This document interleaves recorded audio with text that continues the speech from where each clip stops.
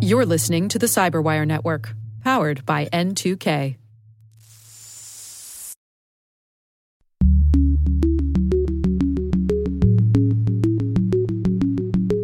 Do you really need the data that you're collecting, or are you just collecting a whole bunch of data that is then going to be a minefield of toxic waste if you get hacked?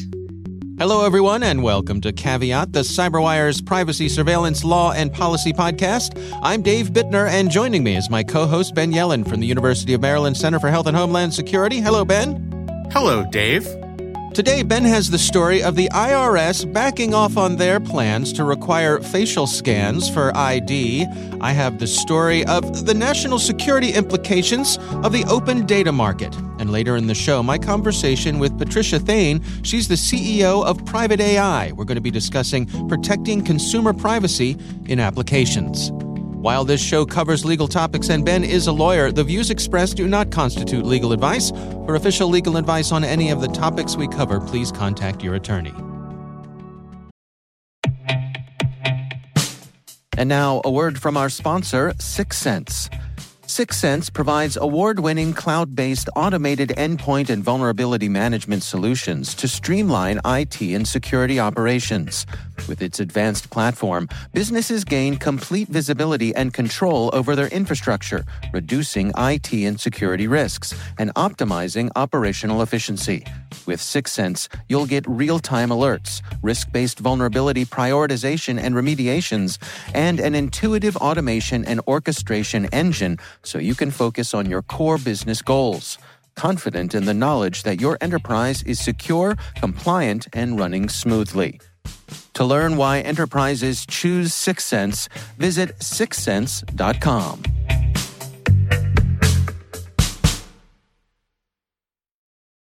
All right, Ben, let's jump in with some stories here. Why don't you kick things off for us?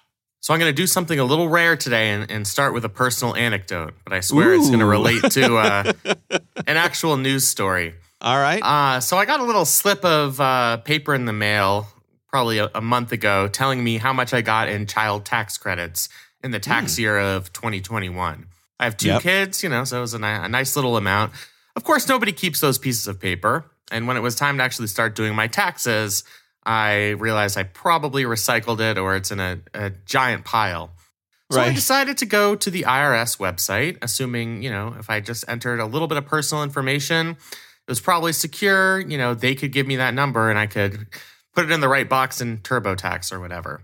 Yeah. It turns out to get that information, you have to do a number of, I would say, rather insane things to protect your own personal security. And one of those is to upload your face through a program called ID.me. That's actually the name of the company.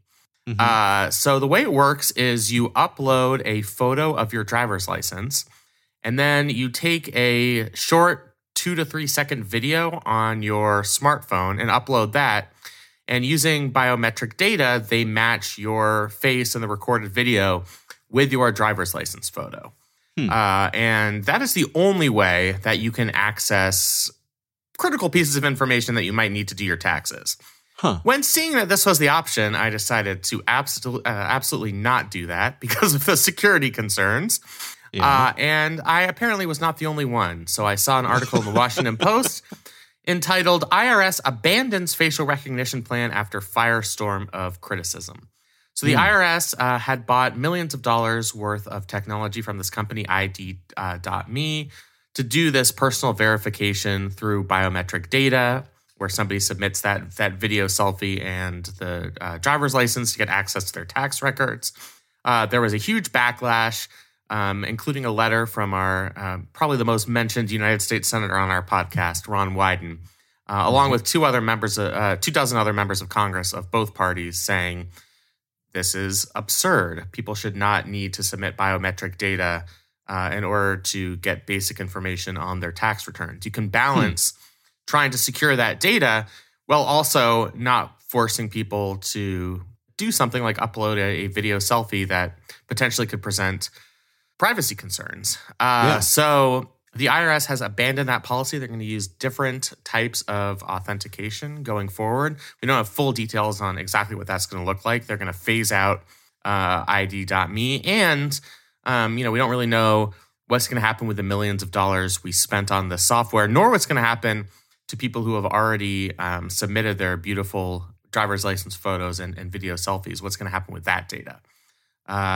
So I think this is kind of an apocryphal tale. The technology seemed too good to resist.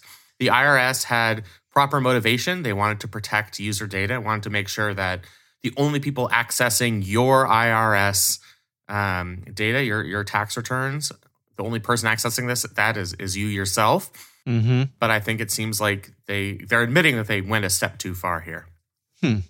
Yeah, I mean, a couple things come to mind here. First of all, obviously, the IRS online website is a huge target for scammers. For good reason. Yeah, there's a lot of very sensitive information in there. Right. And of course, people want to try to access, to get your refund. And it's funny, Joe Kerrigan and I were talking about this recently on Hacking Humans. We actually had a listener write in and sent us a copy of a scam that they'd received, a scam attempt. And part of the request of the scammers was both a photo and a video of the person's face, just for this type of thing. Right. When the scammers are doing it, you know that information is valuable. And that's, I think, reflected in people who actually know what they're talking about on this issue. In this article from the Washington Post, somebody from the Surveillance Technology Oversight Project was quoted as saying, when government agencies use this technology, it's a question of when, not if, this biometric data is hacked, leaked, or misused. The data is so valuable, and there are enough bad actors out there that there is sort of an inevitability behind it. Yeah. I mean, it seems to, I guess I'll be interested to see what they come up with as their alternative, because I think it's reasonable with something as important as your tax information to require some kind of second factor here. But it's interesting that people found that actual facial scans was a bridge too far. Yeah, it is always kind of interesting to see what that dividing line is going to be. I mean, we are willing to sacrifice a lot of personal privacy to get access to data. I'm willing to share my location if it tells me where my closest Potbelly sandwich shop is. Even though I know, law enforcement in many circumstances can access that data, and not to mention, data brokers can buy it. But this seems like there's a line that the public and our representatives are just not willing to cross. Now, the interesting question becomes, what happens to all of the other clients of ID.me? 10 federal agencies, including the Social Security Administration, Department of Labor, Veterans Affairs, they at least have purchased contracts with ID.me. And then many states, including the 4 biggest in the country, California, Florida, New York, and Texas, have contracts with ID.me as well. Not to mention, hundreds of private businesses. So, I think it's particularly egregious for the IRS because of the nature of the information the IRS has in its databases. It's very valuable financial information, so the risk is increased. And the IRS has been probably the top government target for hackers since hacking became a thing. Just because of the valuable information there. So it'll be interesting to see whether this sort of starts a trend where ID.me's entire business model collapses, because this just seems like a step too far for people. Yeah, and I don't know a whole lot about ID.me, so perhaps they have alternatives to just facial recognition that they can provide for people, providing this sort of identity as a service, which it seems as though what they're doing, make it so that someone like a government agency doesn't have to build that in-house, that they can contract it out. I mean, that seems reasonable to me, but like you say, there's a lot of pushback here, and the IRS. I was actually surprised at how quickly the IRS kind of changed their tune on this. Yeah, usually they're not that responsive. When we complain about other things to the IRS, they're not always. That's true.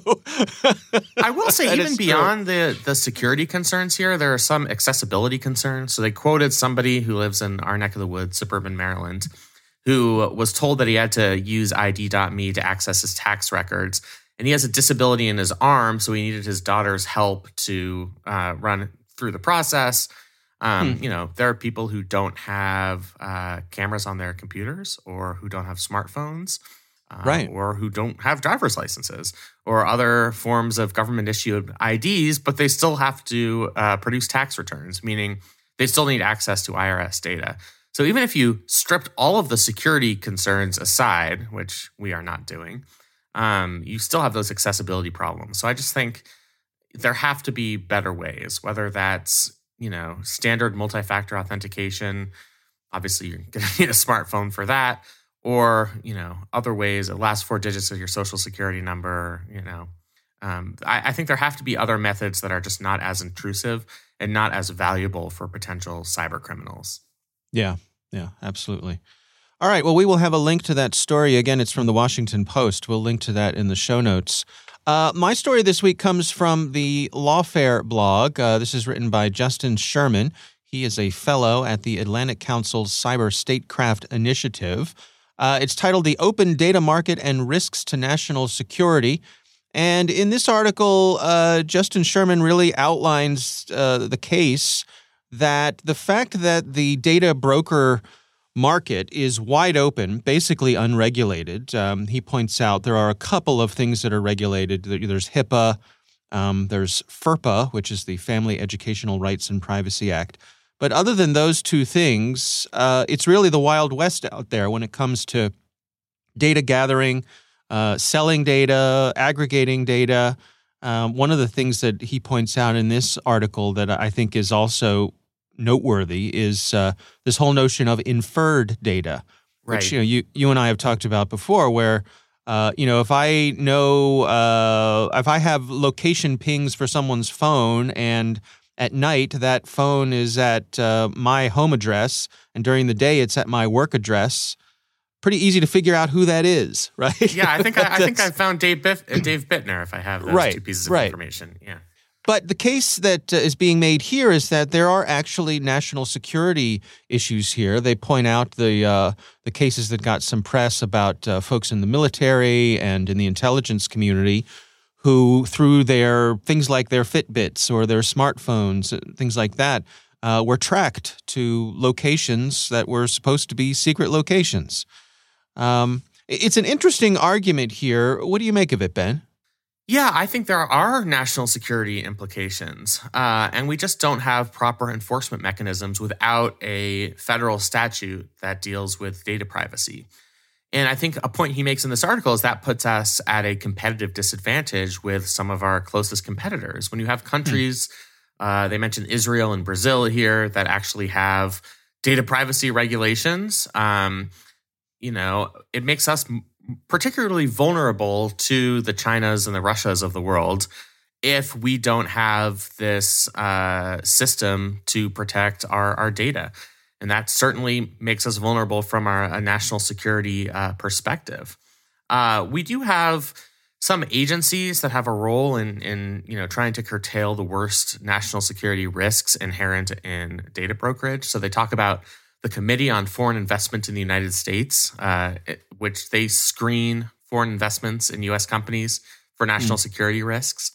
And the dating app Grindr had been obtained by a Chinese firm.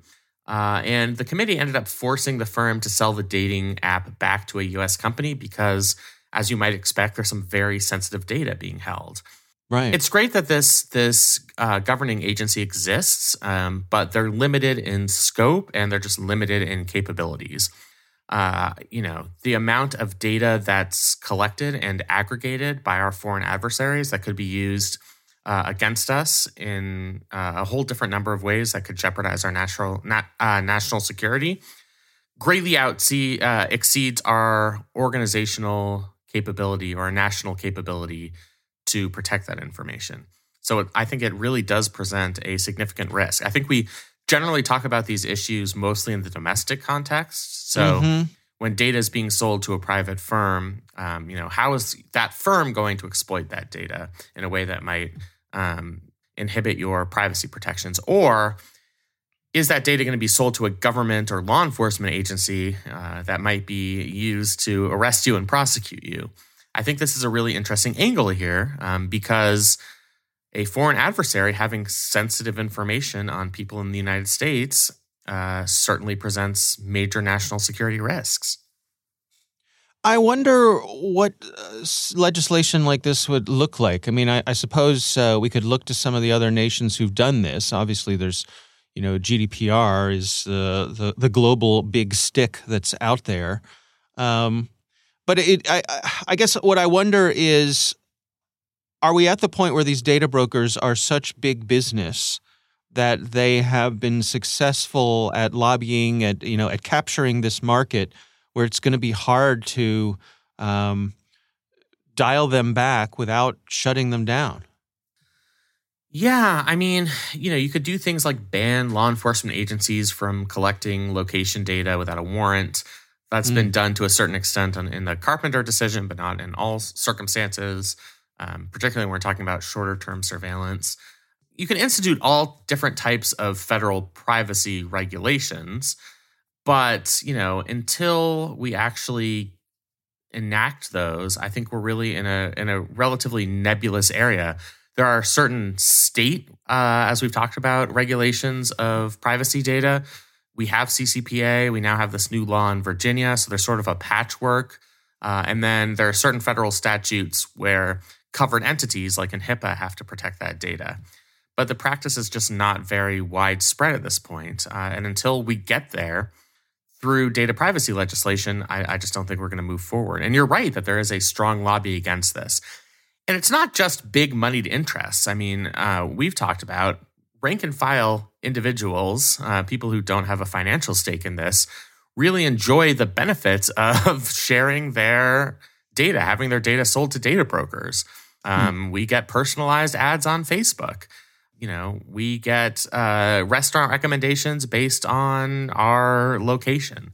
These are benefits that we receive. Most people aren't aware that the cost of obtaining these benefits is sharing your sensitive data with a private company.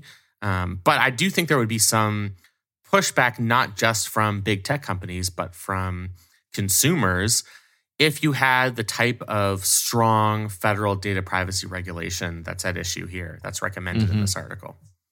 Yeah, another thing that caught my eye in this article is that they make the case that the executive branch could use the Federal Trade Commission as the enforcer of this sort of thing. Although it's a little, I guess that's part of the issue here is people aren't exactly clear who would be the best lead agency here. You've got representatives, Jamie Raskin, Katie Porter, and evidently 42 other of their colleagues have signed on to a letter to the FTC, and they outlined a few things that they want to see happen. The three they list here are they want to define the sale, transfer, use, or purchase of precise location data collected by an app for purposes other than the essential function of the app. They want to label that as an unfair act or practice. That seems right to me, that if you don't need to collect a piece of data for the actual purpose of the app, then just vacuuming up everybody's data because you convince someone to click on a EULA, that's out of bounds, or should be out of bounds. Right. The second one is define app developers' mislabeling of users' location as anonymous as a deceptive practice.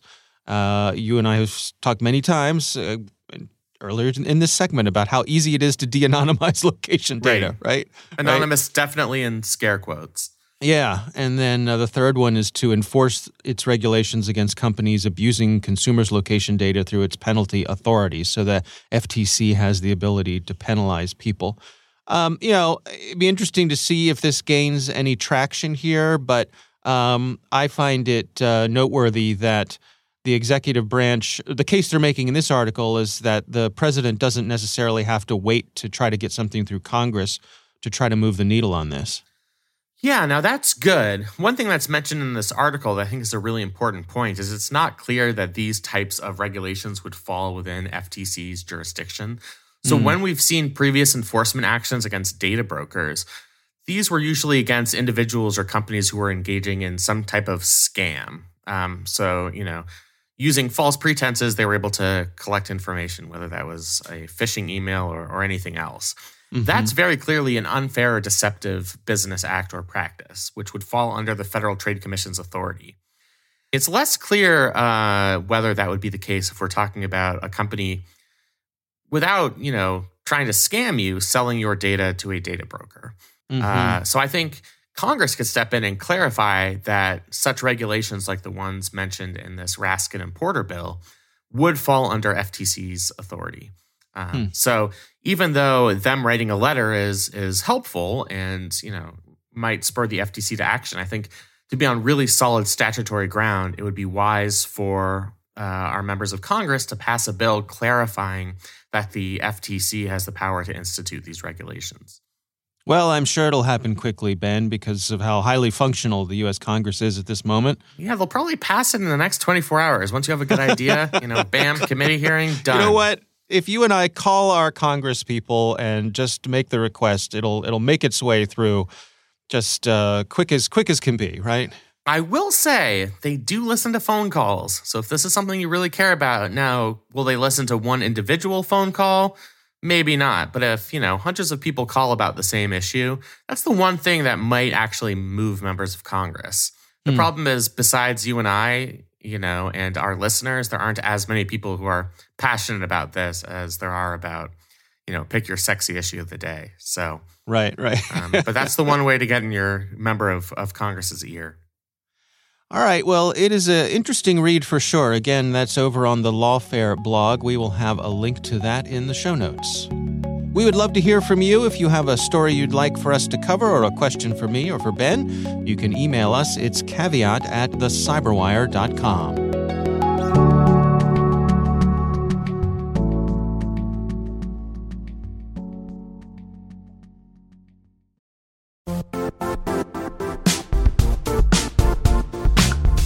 Don't struggle to align your organization's cybersecurity with business risk.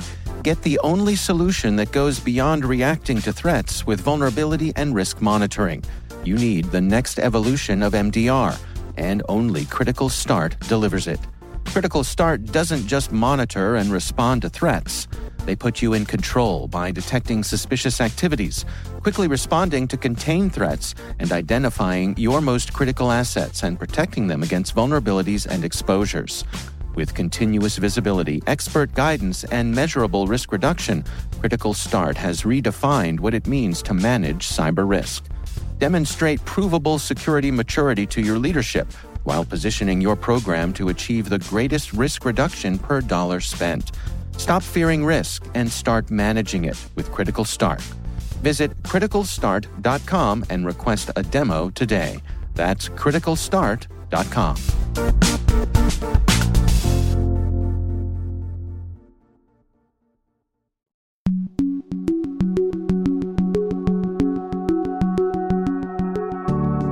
Ben, I recently had the pleasure of speaking with Patricia Thane. She is the CEO of a company called Private AI. And they work on using artificial intelligence to protect consumer privacy and help developers of apps do just that. So, interesting conversation about consumer privacy. Here's Patricia Thane. Number one is not understanding what it means to protect consumer privacy in the very first place. Then what it means from a legal perspective, not just from a conceptual understanding. And then trying to figure out, given this, how do we still do what we need to do with the data? How do we still capture what we need to capture? And what kind of tools are available to help us out? So it's a very complex space for people to be playing in, and for developers who have had no background in privacy in their education to start diving into out fresh. Yeah, I mean, I'm thinking about all of the regulations we have around the world and what is truly a global economy online these days. I mean, you think about California's regulations and GDPR. I suspect this is something that is challenging, particularly, as you say, for a newcomer to navigate. Exactly. So we are seeing mainly managers are the ones who are in charge of deciding whether or not something needs to be privacy preserving and how to go about it, what kind of tools to use. But more and more developers are becoming aware of what it takes to be privacy preserving, and more it's going into their hands. So it's a pretty interesting future that lies ahead for us. And when you say privacy preserving, how do you define that? What goes into achieving that? Great question. So it's about a few things. Really core to it is consent. So privacy is really about consent, giving the user the ability to choose what happens with their data, whether or not they can delete it, whether or not they can request for it to be de-identified or anonymized or redacted. It's also about telling the users where the data is going. Are you reselling the data? What kind of processes you're using their data for? Is it actually central to the service that they signed up for? And then another aspect of it that comes up very often in regulations is data minimization. So do you really need the data that you're collecting, or are you just collecting a whole bunch of data that is then going to be a minefield of toxic waste if you get hacked? And those two are pretty prevalent across the world in the data regulations that are popping up. You know, it strikes me as you describe those things that it seems like kind of an ideal list of something to aspire to for companies. But I think that there's a lot of folks out there, particularly here in the United States, who feel a little cynical about that. You know, we see so many stories about our data being shared and collected, and EULAs that are too long to read or make sense of, and apps vacuuming up as much as they can. Is there a sense that we're in the midst of a transition there, that there's a recognition that we need to make some changes and that more regulation is coming? More regulation is definitely coming year over year, adaptations to current regulations as well. And yeah, there is cynicism. There was cynicism about whether or not we can get technology to catch up the law in this case. Usually we're criticizing the law for not being able to catch up to technology. Now it's the other way around. And in the span of only a few years, we saw some really exciting things happen. For example, companies that had data that were complete messes had to figure out how to organize them. So new innovations started popping up around how to categorize data. Number one issue, what do you have in the troves of data that you collected? And then new companies started popping up around privacy-preserving machine learning, including for federated learning, some really cool open source projects around there as well. New ones about identifying what kind of personal information is associated to a specific individual, because that's a core requirement of data protection regulations like the GDPR. So it is complicated. It's getting less and less complicated as the years go on, and it'll become easier for companies to just be able to dip their toe in the water or their whole leg if that's what they choose to do right off the bat with all of these innovations that are coming forward.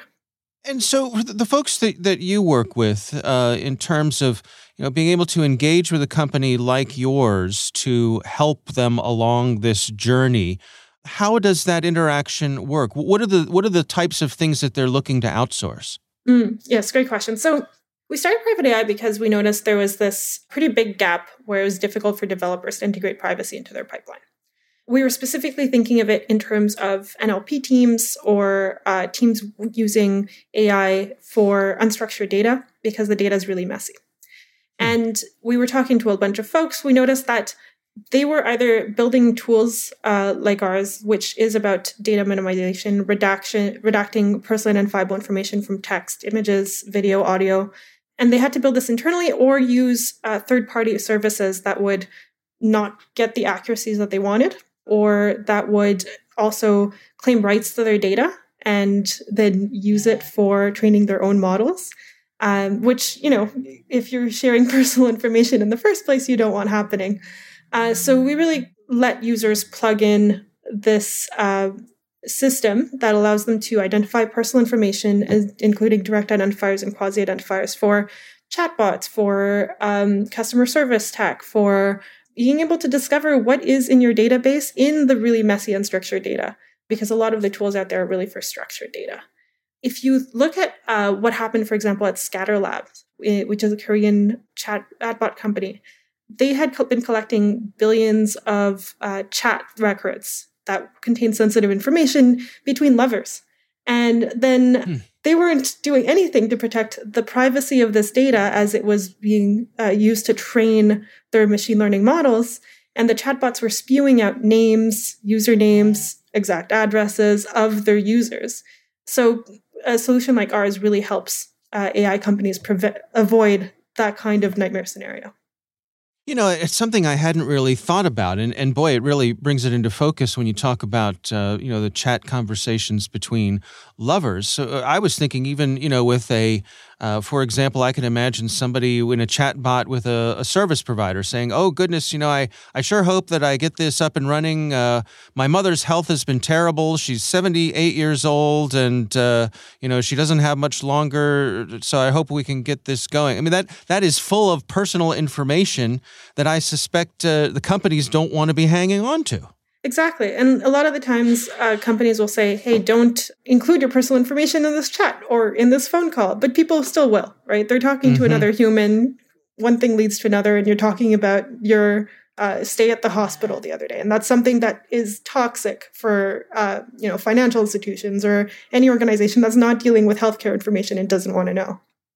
I think organizations are more and more used to engaging with other companies who are providing things as a service. And it seems to me like, this is falling right into that, the types of things that you all are providing here. If I'm a developer, I don't have to get bogged down in the privacy elements of the things that I'm developing. Do you suppose that's the shape of things to come, that more and more we're going to see a kind of a granularity here of people relying on third parties to make sure that things like this are properly taken care of? I sure hope so, because privacy isn't easy. And that has been the case for security for a while. People say don't build your own crypto. It's perfectly valid. Unless you're a team of expert cryptographers, you should not be building your cryptography. These are very complicated problems. Similar to cryptography, where it takes a lot of knowledge, a lot of specialization, and a lot of understanding of where the corner cases are in order to build something that's robust enough to be compliant with the regulations.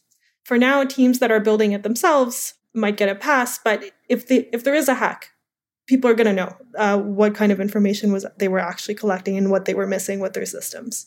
And there's also always the fact that you're sending this to a third party or making this happen through a third party rather than something that you build internally tends to be a lot more trustworthy as well. You've got that third party stamp of approval. Can it go both ways, though? I mean, I could imagine that, it's great to have a third party to be able to say that, our third party is meeting this standard. But on the other side, I could imagine you probably have customers who come to you and say, hey, this is great. Now prove it.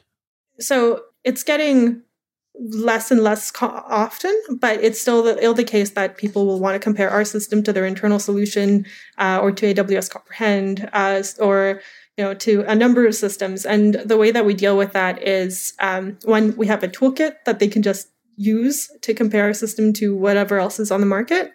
But it's really about keep track of the regulations. Make sure that you're keeping score of what counts as personal information across the world in these various regions. What does this particular team want? And this requires quite a bit of privacy expertise that a lot of companies are not equipped to handle themselves. So what we find is you'll have internal systems that are built to pick up the basics in pretty basic scenarios like names or, in some cases, regular expressions for credit card numbers. But as soon as you get into something more complicated, like my credit card number is 532, no, wait a second, that's 23. Anything related to natural language gets pretty dicey as soon as you don't have something more complex and robust in place. I see. Do you suppose we're headed towards a time when this is considered a competitive advantage, that companies are going to be able to raise that flag and say, hey, we're a privacy-first organization, and these are the things we're putting in place to protect you and your information?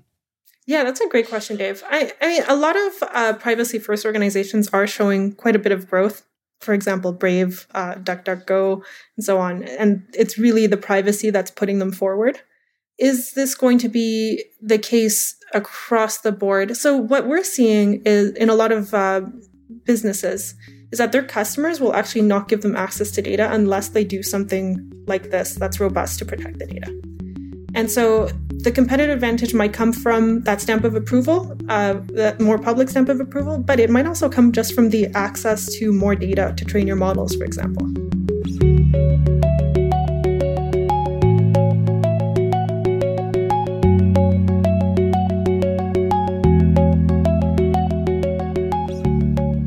All right, Ben, what do you think? Really interesting interview. I think, it kind of goes into what we were talking about with the last segment. Some of the coolest features of applications are the very things that might jeopardize consumer privacy. So I think it's becoming part of the culture of these organizations to really weigh those values. Whether you want to have incredibly cool capabilities that allow you to, have a killer app that's going to get lots of downloads on the App Store, or you want to focus on protecting consumer data. Those interests aren't always in conflict, but sometimes they're in conflict. So that's, something that stood out to me. Yeah. I can also see the real attraction from a developer's point of view of being able to outsource this particular part of your app, and we see this with, people using open source software and it's my impression that no apps are sort of written from whole cloth anymore. You take a little from here, a little from there, because why reinvent the wheel? But in this case, it seems like, from a regulatory, privacy, convenience, and safety point of view, if you've got someone else who's worrying about that, that's a pretty good value proposition if I'm an app developer. Absolutely, especially someone who has experience working with a bunch of different app developers, institutions, et cetera. Right. All right. Well, again, our thanks to Patricia Thane from Private AI for joining us. We do appreciate her taking the time. And now a word from our sponsor, Netskope. Netskope is a worldwide leader in SASE and Zero Trust. Its unified platform, Netskope One, provides optimized access and zero trust security for people, devices, and data anywhere they go, helping customers reduce risk, accelerate performance, and get unrivaled visibility into any cloud, web, and private application activity. To learn more about how Netskope helps customers be ready for anything on their SASE journey, visit netskope.com.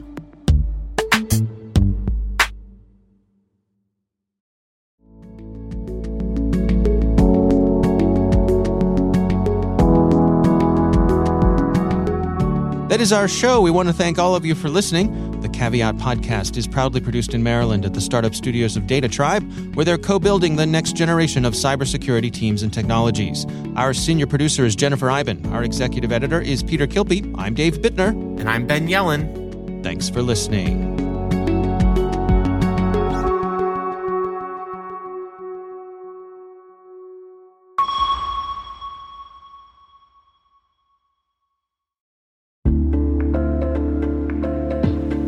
Hey listeners, we're always looking for ways to improve the N2K CyberWire network and maintain the intelligence-driven news experience that keeps you in the know on the latest developments in cybersecurity. We've launched our 2024 audience survey and would love for you to take a few minutes to share your feedback. And hey, there's even a chance to win a $100 Amazon gift card if you complete the survey. Visit cyberwire.com/survey. That's cyberwire.com/survey and share your feedback now.